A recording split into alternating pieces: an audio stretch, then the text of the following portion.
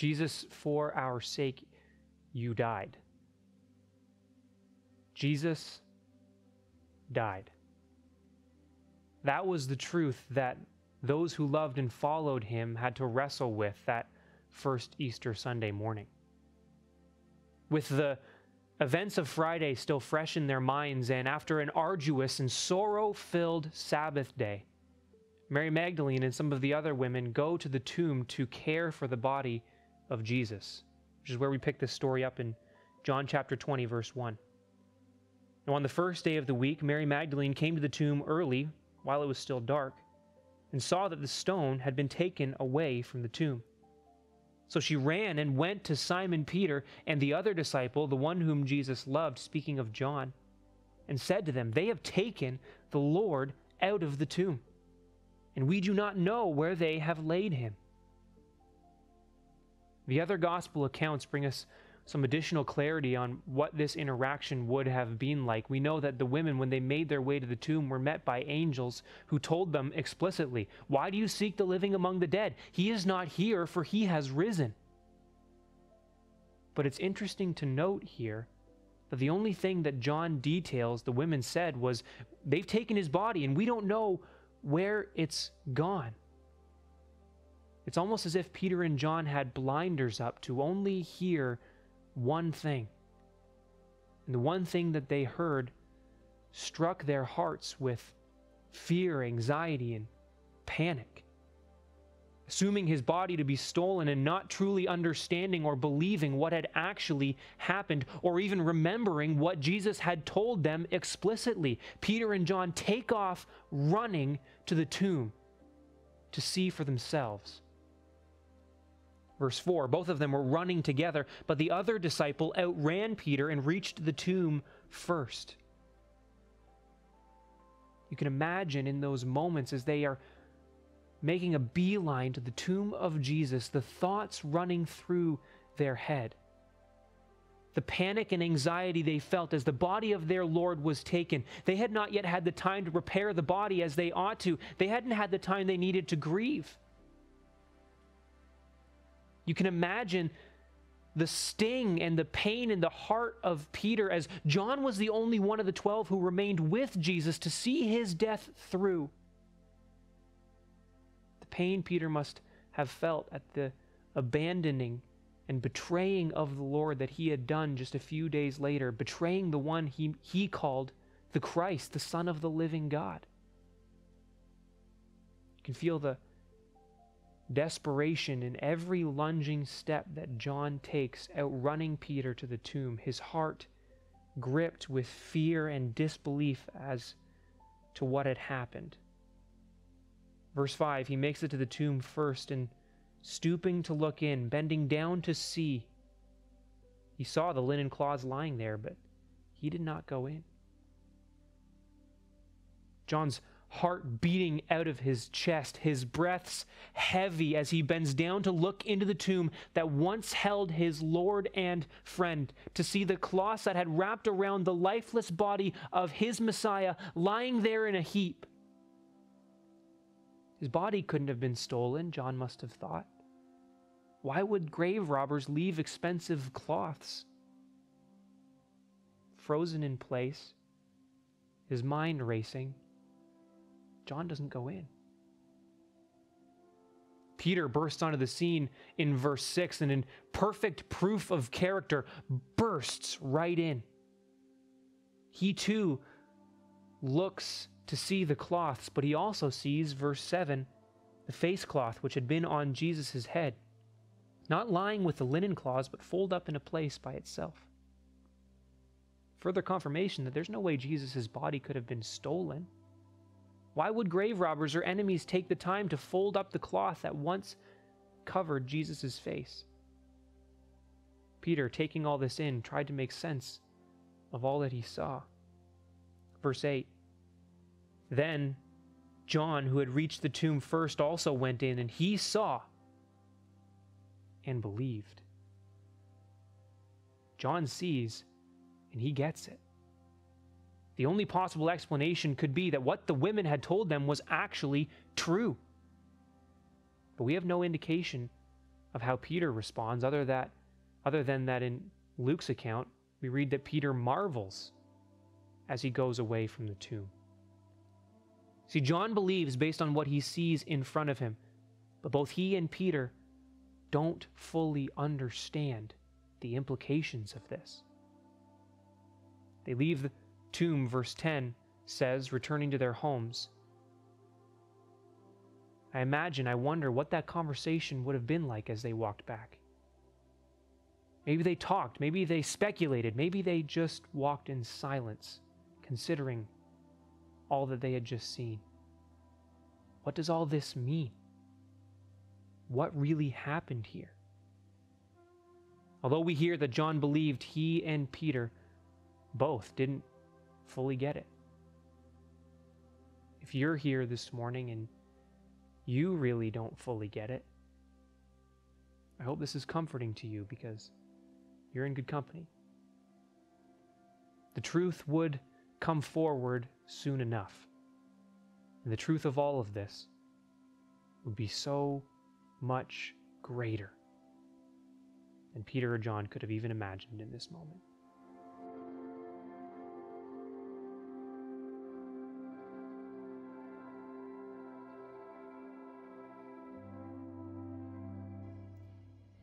But Mary stood weeping outside the tomb, and as she wept, she stooped to look into the tomb. No one had ever understood Mary like Jesus. Not only had he miraculously healed her from a life of torment and suffering, but his compassion toward her was like nothing she had ever experienced. Her life began when they met, and she served him faithfully after that out of sheer gratitude. She supported his ministry with everything that she had. And then she watched her teacher, her advocate, her healer, her most cherished friend die the most horrific death. He had saved her life, and she could do nothing to save his. When women are faced with difficult circumstances, our instincts kick in, don't they? We must do something. We have to keep busy. We need to numb the pain. We need to distract our thoughts. So Mary went home and prepared the spices that she would take back to the tomb to honor and anoint the body of her precious Jesus. And she had to observe the Sabbath after that. She could do nothing. Nothing but grieve and wait and be obedient and try to breathe and process. I can only imagine the countless whys that were torturing her mind. I understand the physical pain of loss and how it hurts like nothing I've ever experienced. I understand the sudden realization that nothing will ever be the same again. And when dawn came the next day, I'm sure Mary hit the ground running. It was still dark, but she knew her way to the tomb. She had watched Joseph lay her Jesus there. I'm sure it seemed like a dream to her. Still, actually a horrible nightmare. She arrived at the tomb, and she saw two angels in white sitting where the body of Jesus had lain, one at the head and one at the feet. And they said to her, "Woman, why are you weeping?" For real?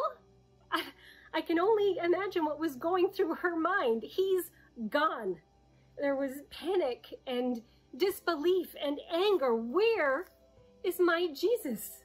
She was crushed and broken. This was too much for her. And then she must have felt a presence. She turned around. She was still barely able to see through her tears and her pain, and she was asked again, "Woman, why are you weeping? Who are you seeking?" You know those times when the hurt is so deep that you just can't see what's right in front of you? When you are so blinded to the truth, when your emotions are so big that you can't see past them. Jesus is right there in that moment, asking, "Why are you weeping? Who are you seeking?" And Mary answers yet again without knowing who she's speaking to. But then he says her name. "Mary." I can only imagine her heart stopped and the swirling ceased and all of her senses were sharp and she recognized his voice. Rabboni, teacher. Oh, the emotional roller coaster. I'm sure she was wide-eyed with disbelief but also such a surge of elation. I love that Christ's next words are, "Do not cling to me." That tells me that Mary fell immediately to his feet and held on for dear life. There was no doubt in her mind that this was her Jesus. I am sure she didn't want to let go of him physically. She knew the pain of their first separation. It was too fresh. But he had a mission for her. She was to go and tell, but go to my brothers and say to them, I am ascending to my Father and to your Father, to my God and to your God. Isn't that awesome? That Mary received the first call, a woman? I love that Jesus did that. His words, his voice cut through her grief, her pain, her suffering so that she could see clearly that he was with her. He had never left her, and he never would. He directed her steps. She obeyed him immediately. She didn't question him. I am quite sure that a big part of her just wanted to stay, just cling to him, to hold on tightly for fear of not ever having him physically near her again. But she chose to obey, to share the miraculous news that I have seen the Lord. That's our mission too. All of Mary's pain and suffering and fear and anger and anxiety are the same emotions that caused me to cry out, "Where are you, Jesus?" And there he was, calling my name. And now I know his voice. And I can say, I have seen the Lord.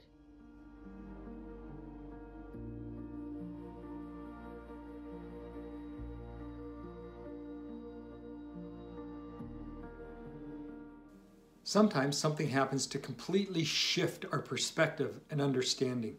We call it a paradigm shift. It's when what we measure our interpretation of reality against is shifted. It's like waking up in the dark in a different room than we thought we were in. And when we finally get the light on, we understand why nothing made sense and we banged into things. It happened on the road to Emmaus. Two of Jesus' followers, one named Cleopas, had decided to get out of the city. As they were walking and talking about everything that had happened, a stranger joined them. He asked them what they were talking about. They couldn't believe he didn't know what had been going on. Are you the only visitor to Jerusalem who does not know the things that have happened in these days? What things? He asked. What things indeed? The things they had seen.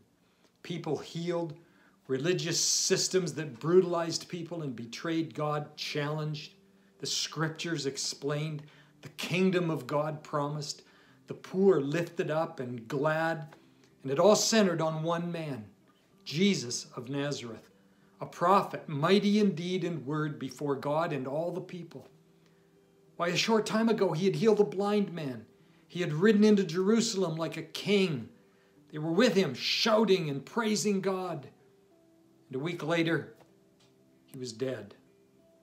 The thing is, they said, we had hoped that he was the one to redeem Israel. We've all been there. I thought he was the one to save my marriage, to set me up financially, to help me overcome my addiction. We had hoped. But then this man introduced a change. He rebuked them for not listening to the prophets, and then showed them from the scriptures that what happened was actually predicted. These things weren't random events with no meaning, no chaos ending in disappointment. This wasn't a crushing defeat. Was it not necessary that the Christ should suffer these things and enter into glory? Could it be? Could it be that our hopes are not empty? They reached the village and he said he was going further, but they convinced him to stop as it was late. It's hard to follow a road in the dark. But they ran back to Jerusalem afterwards anyway. Why? because the burning they felt in their hearts as he spoke to them on the road. It was when he took bread and broke it and blessed it. Right then, the shift happened, and so they ran.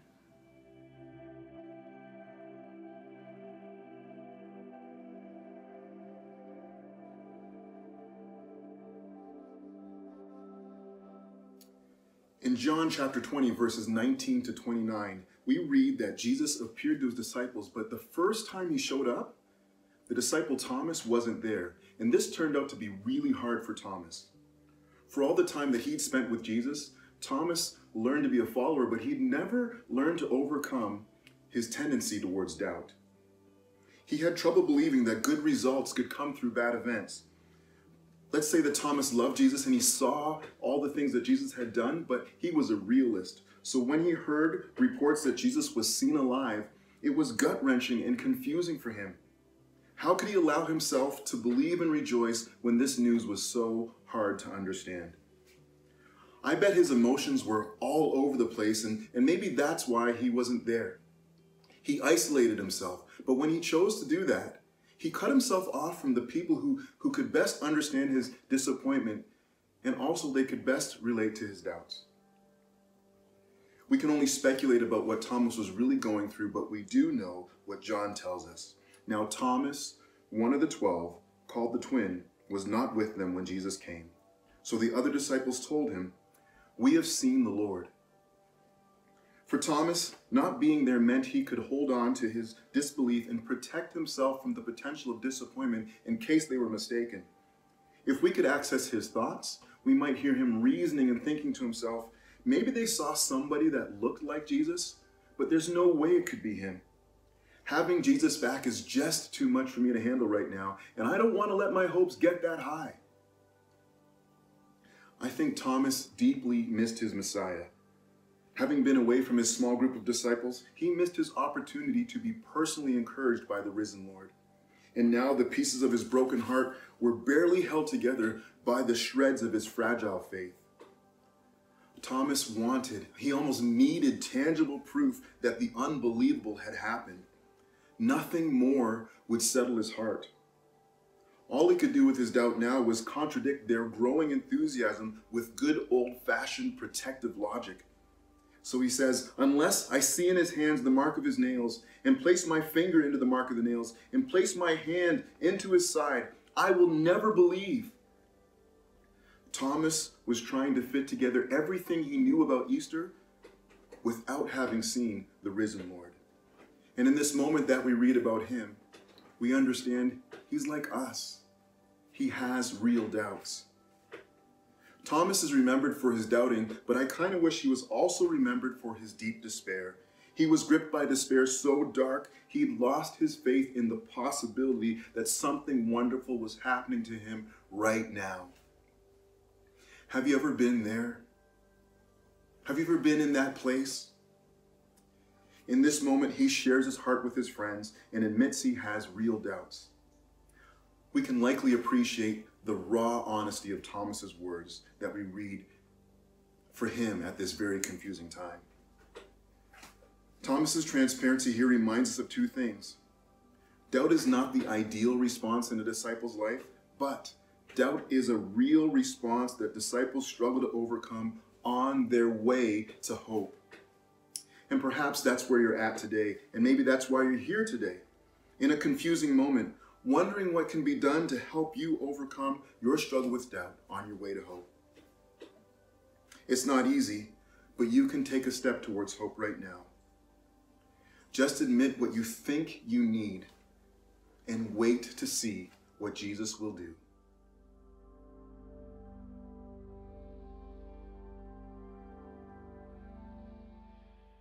Well, as we saw in each of these responses, that first Sunday morning was characterized more by confusion and brokenness, disappointment, and doubt. It wasn't characterized, as has come to be our tradition, it wasn't characterized by confetti cannons and, exuberant singing and a very confident presentation of the gospel. It wasn't accompanied by, the yay, the excitement and the anticipation and expectation that we have with our perspective on it all. That first Sunday morning scene was far more somber, reflective, gut-wrenching, really. But what we see in each of the 4 responses to the resurrection that we looked at, all of that gives us permission. It gives us space to be in the same place that each one of those people were on that very first Sunday. And like each of them, to take an initial first step toward believing. And it doesn't really matter where our starting point is. And whoever's watching this, listening to this message right now, whatever your starting point is with respect to the faith, that starting point is going to work, as we saw in each of the examples that we just looked at. So first of all, we looked at Peter and John, and understand that from Peter and John's perspective, they make this epic sprint to the tomb. And we learned that God will clear my confusion. Maybe that's you when it comes to understanding matters of the faith, that you just find it all so confusing. And it isn't wrong to step back and say, I want to believe, and then to be hesitant because it all seems so confusing to you. After all, someone rising from the dead, which is the core of what we believe as Christians. If we do not believe that there is a resurrection from the dead, then there is no Christianity. And anyone who's peddling a Christianity that doesn't believe in the visible bodily resurrection of Jesus Christ isn't peddling actual Christianity, but some impoverished imitation of Christianity. So we acknowledge someone rising from the dead is indeed a supernatural event. That is to say, it is not natural. That is to say, it assaults my senses whenever I think about it. It hurts my brain to think about resurrection from the dead. My eyes, if I had been a witness, my eyes would claim that I didn't actually see it happen. I couldn't have seen that because it's not possible. And I looked for a rational explanation as to why that actually happened. And for some, that's a huge hurdle because they're such rational people. There are many people in life, and I would be one of them. I don't mind a little mystery in life, but for others, you need to lock down every single detail. You need to know all the facts. And as much as Jesus had told his disciples, and he had on multiple occasions told them, this is what has to happen. I need to suffer. I need to be turned over to the religious leaders. I'm going to die, and then I'm going to be resurrected again. I'm going to come back to life. He had told them that in those almost exact words, that explicitly. And even though he had told them all of that, they didn't get it. They couldn't comprehend it. They were confused by it. And when it did happen, it spun them out. And so if you would say, I want to believe, because I believe those first followers of Christ wanted to believe, but you have confusion about Jesus, about the gospel, about faith, if you have confusion about the church and how it all fits together and what the Bible says about all of these things, if you have that confusion, just as Peter and John had that confusion, then I would say to you, do the exact same thing that Peter and John did. Run to the tomb and look inside. Because Peter and John wanted to believe. They wanted it to be true. And they acted, however awkwardly, on what became clearer and clearer to them as time progressed. And later on, Peter would have this one-on-one conversation with Jesus where Jesus is restoring him because of what had happened with the denial, the 3 denials. And in the course of that conversation, even though Peter and John knew they didn't know everything, Peter makes this astounding claim where he says, you know everything, Lord. And I wonder, for those who are confused, if that could be enough for now. If that could be enough as a starting point to just acknowledge that God knows everything. God knows everything. Could you trust him to roll out more over time as you walk with him? In other words, could you take on this basis an initial step of faith, and then looking into the tomb, investigate it and research it and study it and wonder about it and ask questions? And as you do that, grow more and more in faith along the way. Well, maybe that's it. Maybe it's confusion. Maybe it's something different that's holding you back. And what needs to happen is this, that God will heal my brokenness.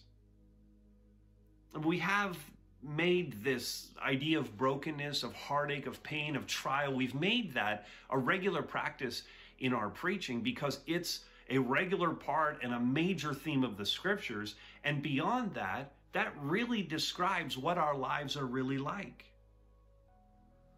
Job said, people are born to trouble. Jesus is described by the prophet as a man of sorrows and one who is acquainted with grief. Jesus wept at his friend Lazarus's tomb when he had died. Jesus wept just days before the events of Good Friday and Easter. Jesus wept entering the city of Jerusalem, knowing how spiritually impoverished they were and how they would treat him. Grief, brokenness, sorrow, anguish, they're all okay. They're part of the human condition in a world that is tainted by sin. But we needn't stay in that sorrow. We don't have to stay in that place of brokenness. We don't have to stay gripped, and some people do this, gripped and consumed by grief. I mean, I get that some are so afflicted by life circumstances. I get that there's relational heartache and physical pain that people go through, and that there's mental anguish and there's financial pressures. I get all of that and 100 other things that can happen to us. And I get that some people can blame God for all of that. Or they could say, you know what, God is just so distant and cold, or God is powerless to actually help me, or God is uncaring about my plight. And yet, for God's own reasons, only reasons that he really knows, he let those who were closest to Jesus suffer the most. And Mary's heartbreak is maybe the most profound example of that. And when you read the story, it's kind of hard to watch her go through this. I mean, none of us really, from our perspective, could imagine what this was like. For 3 years, these followers of Jesus had committed their life and followed him, like they had left their previous life and followed him around 24/7, listened to his teaching, seen the miracles, and had their lives profoundly changed by Jesus. They had this face-to-face relationship with the Savior. They knew how he had lifted them from the trauma of their own lives. And then they watched as he was taken from them in the most horrific way. No one to defend him. The powerlessness of that, when you really think about it, the powerlessness of that would be crushing. But the reality is, Jesus looked past the cross. Jesus looked through the pain and through the sorrow and through the anxious. He looked past the devastation of it all. And Mary did too. And in that encounter with Jesus at the tomb, when she hasn't recognized him yet, but when he finally says her name, isn't that interesting? When he says her name, the grief melted away. The brokenness was erased. And she knew who she was talking to. And then Jesus gave her this task as the first missionary, the first evangelist, to go and tell the others that he was alive, because she was the first to believe. And she told them, and she cut through all the heartache, and she said this: I have seen the Lord. I have seen the Lord. Now consider this, that your sorrows, your brokenness is meant to push you toward God, not away from him, to push you toward the empty tomb, not away from it. That's what Mary tells us. And then this one, God will also overcome my disappointment. I mean, these two disciples that are on the road to Emmaus that night, Sunday night, they were so disappointed at everything that had happened that they just cashed out. They packed their bags, they left town, they were done with it all. Life had dealt them such a blow that they were, in fact, entirely defeated. Now, I would say that disappointment with how life is turning out is pretty widespread today. I mean, marriages, spouses disappointed with each other. We have parental disappointment in the decisions that their adult kids make. We have adult kids who are disappointed with how their parents raised them. We have career disappointment. We have educational disappointments. We have disappointments with our friends. Disappointment, of course, with government. Disappointment with church leaders, with churches. And of course, so much disappointment with God. And I wonder if that last one is really the number one reason why people walk away from the church, why they walk away from their faith. They're disappointed with God. Well, back to these two disciples, in this moment where they sat down with him, remember, they were just walking along the way and this stranger came up to them and they carried on a conversation as they walked toward the next town. And then they decided to stay together for the evening, and they had a meal together, and they ate bread. And when the bread was broken, the stranger would come along on the trip, all of a sudden was revealed to them as being Jesus. They recognized him. And you think about that. In that moment, finally it all made sense to them. The conversation on the road, the things that he was saying, and even the way he was saying it, the cadence of his voice, it all of a sudden made sense. And they said, "Did not our hearts burn within us while he spoke?" And the fact is for us, like these two disciples, if we keep our eyes on the things around us, if we only react to the things that we see, then we'll never see Jesus. So let's get it on the table. Let's acknowledge some things that we know to be true. People disappoint. Life rarely turns out the way that we wanted it to or expected it would.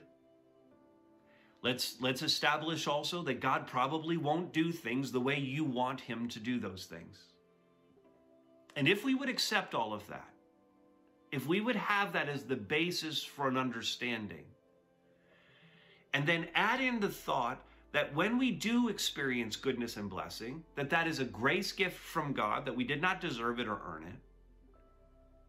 And if we can look past everything that's going on in our lives, all the circumstances, all the things that we can see, and instead, as the preacher in Hebrews said, instead fix our eyes on Jesus, then our hearts will burn within us too whenever he speaks to us. And life will never be disappointing. We'll take each circumstance as it comes, but nothing will ever be disappointing to us. And in fact, just like those two disciples, as soon as we get this, we'll book it back to Jerusalem as well, back to be with God's people, back to be with God as the events are unfolding. All right, one more. Finally, God will answer my doubts. Well, this is Thomas. Thomas had the most questions. Thomas had the deepest doubt. Thomas needed, for sure, the most convincing. But Thomas also made the boldest and most direct declaration of the deity of Christ once he realized the truth. He said, very simply, "My Lord and my God." And maybe that's the way it always is. That the person who struggles the most to get there, the person who struggles the most to believe in God, appreciates it more, gets it more than someone whose path maybe was a little, I'll just say it this way, was a little easier. So doubt isn't a bad thing. Jesus doesn't treat it as a bad thing. In fact, Jesus was so gracious and so kind with Thomas. He patiently led him to an understanding of who he is. He accommodated himself to Thomas's questions and his need to know and to see and to experience and to put his hands in the wounds. Not everyone needs that, of course. We're not all fashioned the same in that way, but many do. I mean, we live at a time when the gospel and Christianity, especially in the Western world, has been shoved to the side because, as we are told, Christianity is anti-intellectual and it's anti-science. It's for the irrational person. It's for the ignorant. It is, from another era, as the Communist Manifesto said, Marx said this, that religion is the opiate of the masses. But it's certainly not something for the powerful. It's not something for the sophisticated. It's not something for the educated. And yet here's Thomas, obviously a smart man, obviously asking really hard questions. Here's Thomas getting it, believing it, surrendering his life to it. It is for everyone. It's for the skeptic, it's for the doubter, it's for the intellectual and the inquisitive person. The depths of God cannot be mined completely. The magnitude of his greatness and his glory are unfathomable. He said through the prophet Isaiah, "My thoughts are not your thoughts, nor are my ways your ways. For as the heavens are higher than the earth, so are my ways higher than your ways, and my thoughts than your thoughts." How could we presume as human beings to know the mind of the Creator of God? God is transcendent. In other words, God is other. He's different than us. So bring your doubts, come to Jesus, and then spend a lifetime exploring who he is. And he will patiently, over time, answer all your doubts. So that's the 4 responses to the resurrection. Let me finish this off with this thought. The Apostle Paul, many years after the events of Good Friday and Easter Sunday, he said that his desire, this was in the letter to the Philippians, chapter 3, verse 10, he said, that I might know him and the power of his resurrection, that I may know Christ and the power of his resurrection, that resurrection power that takes us from dead in sin, dead before God, dead spiritually, and lifts us, by the power of the resurrection, lifts us to new life in Christ, the rebirth, the new life in him. And so for those of us who believe and are listening to this message right now and taking part in this service, for those of us who believe, the resurrection for us is fact, and we are in fact seeing over the course of our lifetime an ongoing transformation of who we are into the image of Jesus Christ, really appropriating more and more the life of Jesus Christ, or seeing, to state it the way Paul did, seeing the power of the resurrection applied to our lives day by day, transforming us. But for the first Sunday morning, the first Easter Sunday morning group, who were witnesses to the resurrection, they weren't so convinced when they woke up that morning. Again, confusion, brokenness, disappointment, and doubt gripped them. But they came nonetheless.